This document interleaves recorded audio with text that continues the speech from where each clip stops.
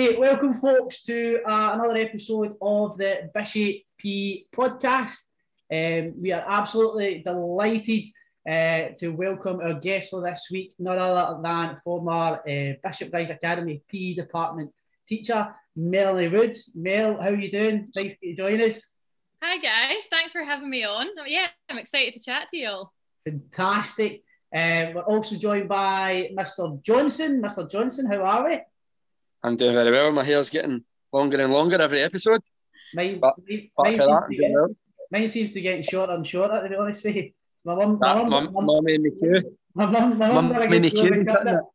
We're also joined by our S6 sports captain and also one of our captain's team members, Eve McFadden. Eve, how are we? I'm good, thank you. Loving our home learning programme at the moment, as she was just telling us off camera there. Brilliant. Without further ado, Mel, let's just kind of kick off. We're quite interested to find out about your time at school. When you were younger, did you stay on to 5th and 6th year? What was it like? Yeah, so I really enjoyed school actually. I went to a very small primary school and then I went on to high school and stayed right through to 6th year. So I think I really enjoyed, I was quite a sociable person. So I think being around my friends every day was a bonus. So yeah, that kept me there till 6th year. Fantastic. Did you have kind of any favourite subjects or anything like that?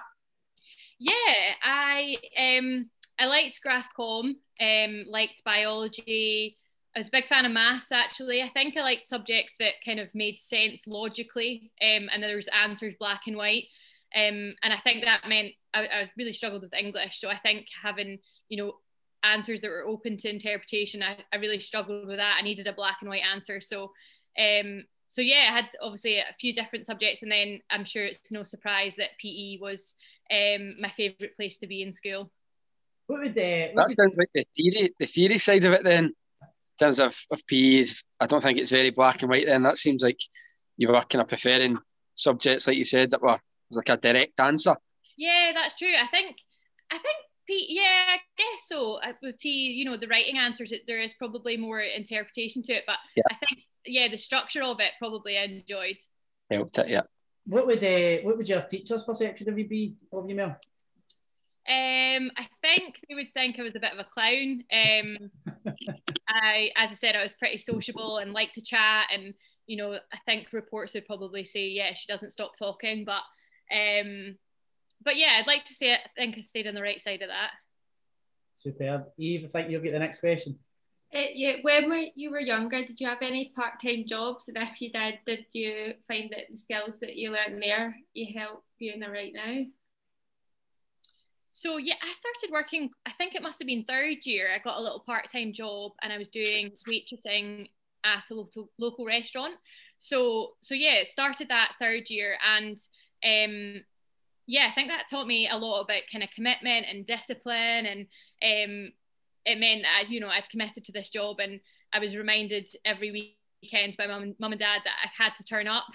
So I think that was good for me, and having committed to something, and whilst your friends are all out making plans and doing different things on a Saturday afternoon, knowing that you had to be at work was quite a good reminder of having a responsibility. So I did really enjoy it though. I learned a lot about, working with people as part of a team, and also, yeah, being responsible for someone and someone telling you what to do.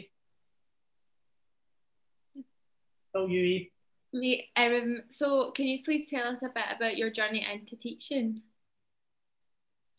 So yeah, I obviously said that I stayed on till 6th year at school, and I actually applied for 2 different courses at uni. So I applied for accountancy, and I also applied for secrets are coming out now, Mel. The secrets are coming out now. I don't know in what world I thought I'd be a good accountant, but I'm very glad that I steered into the path of PE teaching. So I then went on to study PE teaching at Edinburgh, and I did that for 4 years before moving back to Glasgow to take on my first teaching role at Bishopbriggs. Mr. Johnson. That one to me. Have you got any funny or interesting stories from your time at Bishopbriggs, Mel? I'm sure there's quite a few, but the one that one that came to mind first was playing softball with one of my third year classes, and mistakenly taking role as the bowler and bowling to one of the third year boys who hit an absolute screamer that came firing towards me.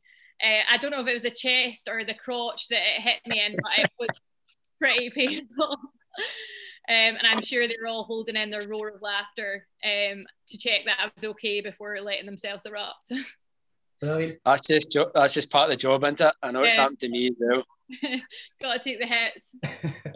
Yeah. Just at your time at Bishopbriggs there, Mel, well, I was telling a couple of members of staff that we were interviewing you today, and Mr. Wiley.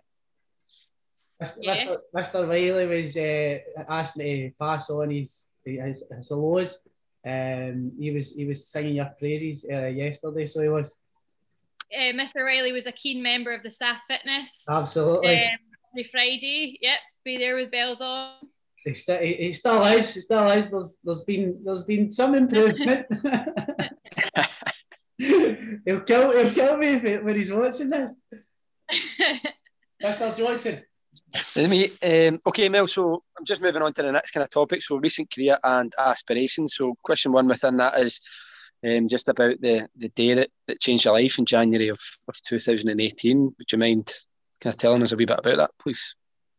Yeah, so I had moved up to Inverness. I'm still PE teaching, so I was moving to a teaching role in the Highlands. And it was the weekend I was out cycling on my bike. And it was then that I was hit by a car that was driving past me. So it was just a passing driver that completely didn't see me and ran straight into the back of me and my bike. And on a 60 mile per hour road, that obviously left me with some pretty significant injuries. The most life-changing one was the break to my back and the damage that then did to my spinal cord. So almost immediately I was left with no movement from my hips down, and was now kind of looking at life and what that was going to look like using a wheelchair. And yeah. Was there kind of like broken bones and stuff like that, Mel? Was there, sorry? Some broken bones as well? I heard like it was. Yeah, so obviously my back had broken that in a number of different places. I'd fractured my hip and my pelvis. I'd also broken my leg pretty severely in a number of places, and the skin had been taken off the back of my leg. So obviously they then became secondary to my back and what that meant in terms of the movement that I'd lost and the mobility that I'd no longer have. What about you in terms of your rehab and building that back up again? What was that like? So I got transferred to a spinal unit, which kind of rehabs anyone who's had a spinal cord injury, and whether that's their neck or their back, is now living to live a different life. Mm-hmm. So that meant I was getting really intensive physio. I now had to learn how to live life in my wheelchair and kind of learn how to do daily tasks that I once never even had to think about, and now were taking me 3-4 times as long. Yeah. Things as simple as putting on my shoes. I didn't have any movement below my knees, so trying to get your feet into shoes was really that was a really tough thing. I was also having to move my body with just my arms, and for someone who didn't have much strength in their arms before, that was really challenging. I think the way I describe it is if you were sitting on a seat and you lift your feet off of the ground, if you also then trying to lift your bum off of the seat, you'll soon quickly realise how much your body actually weighs and how that is relative to the strength in your arms. It was really tricky. So that meant I wasn't able to even get from my bed to my chair independently. I was needing help to do that. So it was basically like starting from scratch again. And that was really frustrating. I think I learned a lot of patience, and I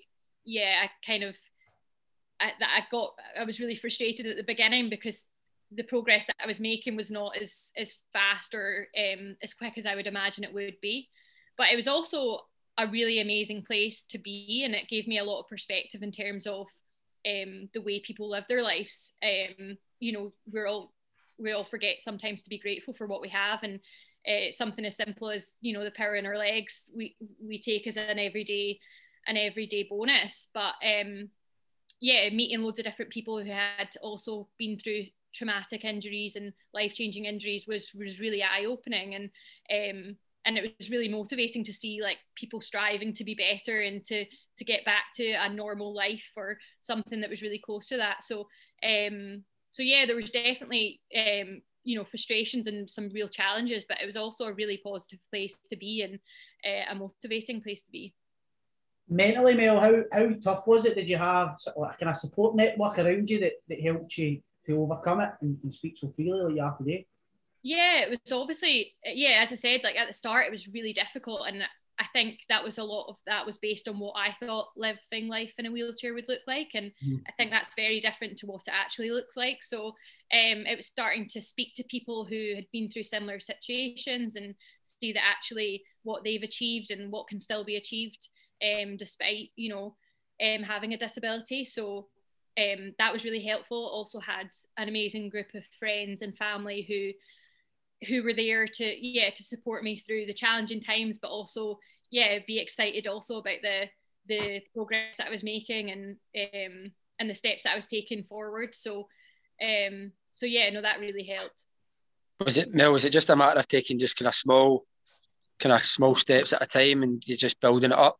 It was like going from to being able to move my body around, and then it started, you know, I became more independent and then starting to think about actually doing normal things again and going out for dinner and stuff like that. So it was just progress. But I think probably the most challenging thing was it wasn't just progress after progress. There was obviously setbacks. I got a lot of infection in hospital, and there was things that set me back again when I thought I was going forward. So that was the kind of times where I had to be patient and just accept that, okay, this is another challenge, but we'll get there and we'll move forward again.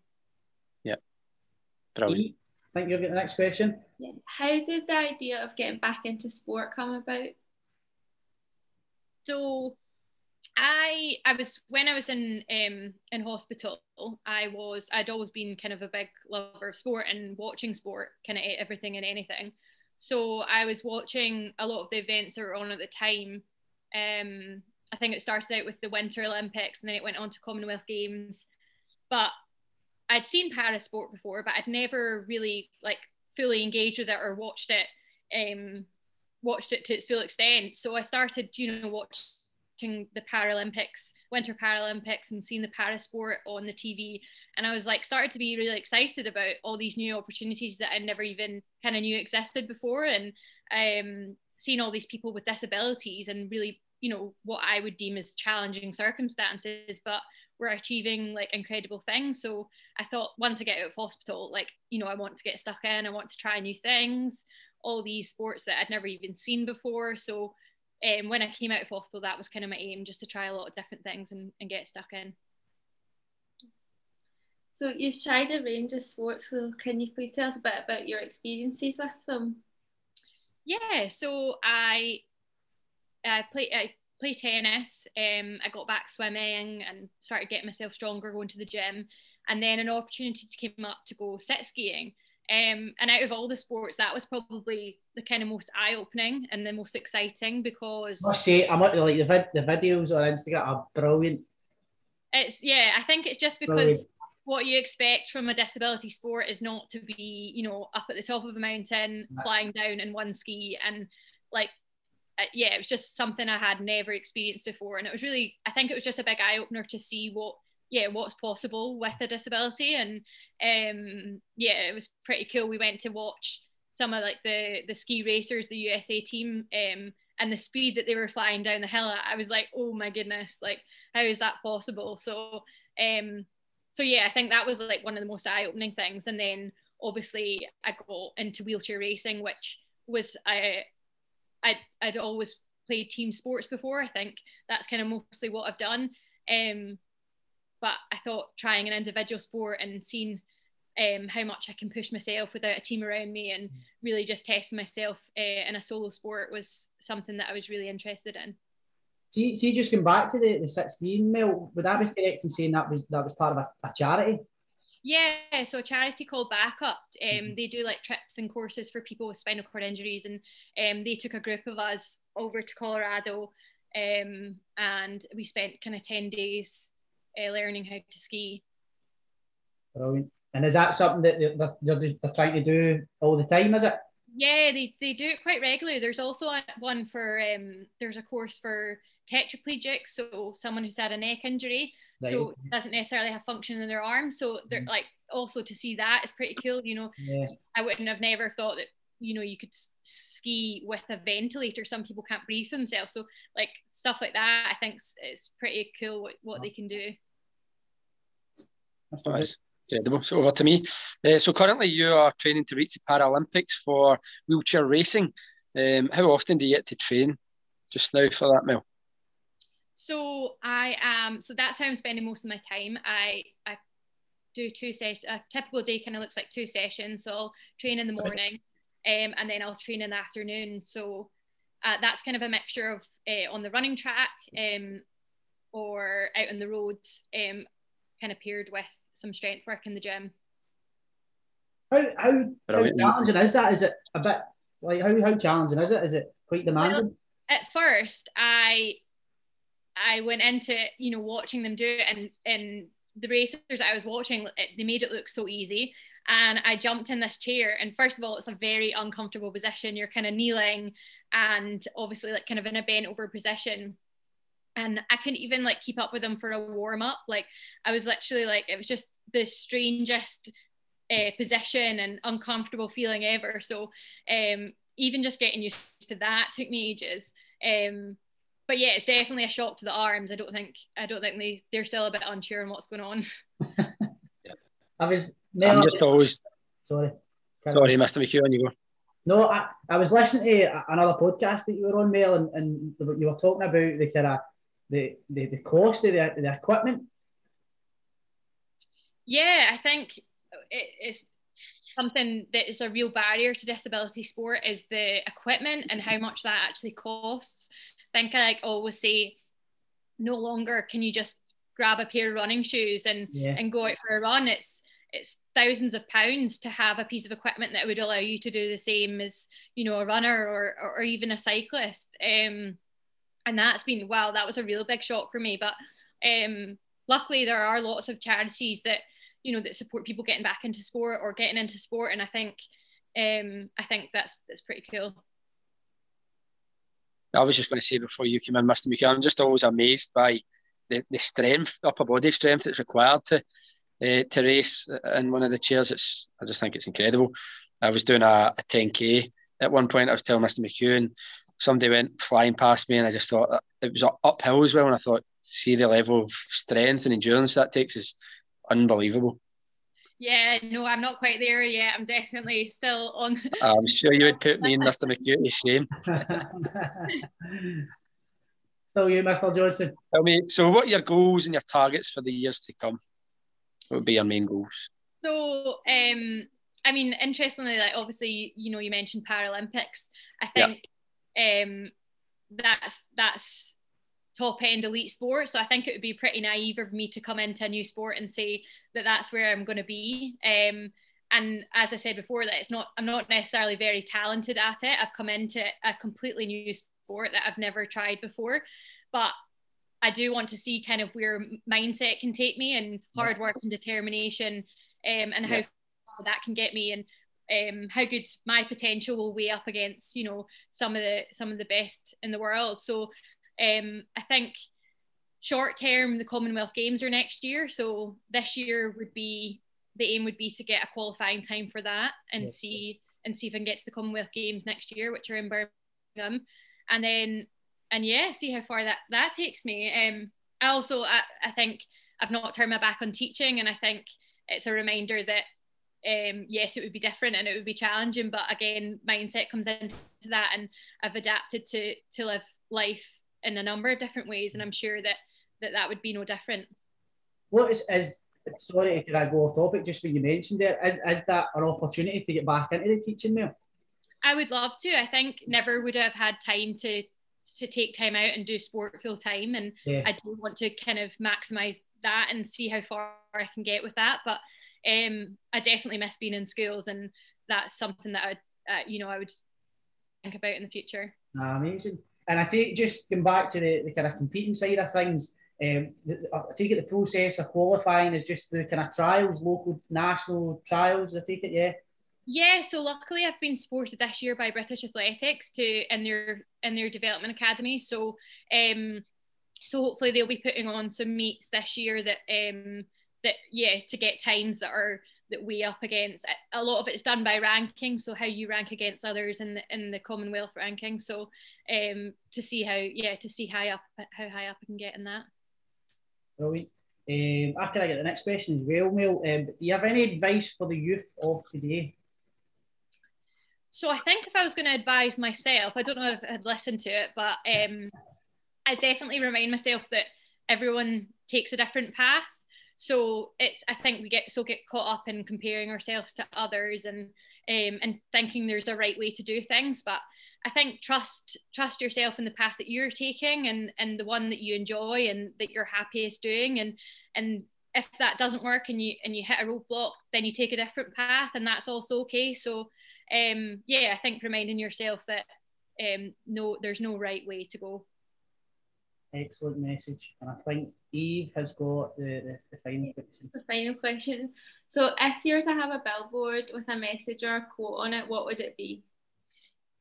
So that's quite fitting to my journey, which would be to expect challenges.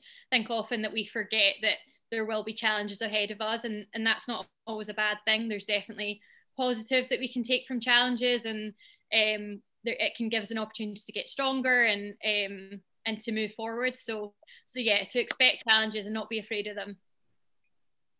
Great message. Amazing. Mel, we're all sort of questioned out. I don't know, Mr. Johnson, Eve, anything that's kind of came to your imagination? No. Once again, Mel, thank you. Don't run away because we're going to catch up with you after this. But once again, thank you so much for joining us. Such an inspiration to all of us, and some fantastic messages, not only for pupils but for ourselves and for staff and for our local community as well. So thank you so much, and we wish you all the best in the process of hopefully getting to the Commonwealth Games, and then obviously the Paralympics, and then as well as getting back into teaching as well. Oh, thanks. Sure, Mr. McQuaid will get shot of us too and get you back in. Probably in a heartbeat, he would. In a heartbeat, yeah, he would. Mr. Joe, I can go higher.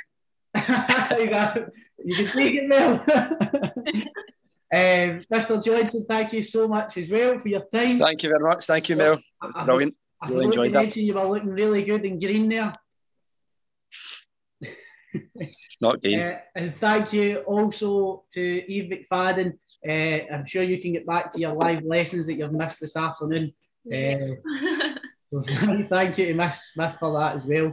Thank you again to Mel. Catch up on this episode and on other episodes on our Spotify and on our YouTube, and also on our Twitter page at Bishy PE. Take care and see you all soon. Bye bye. See you later.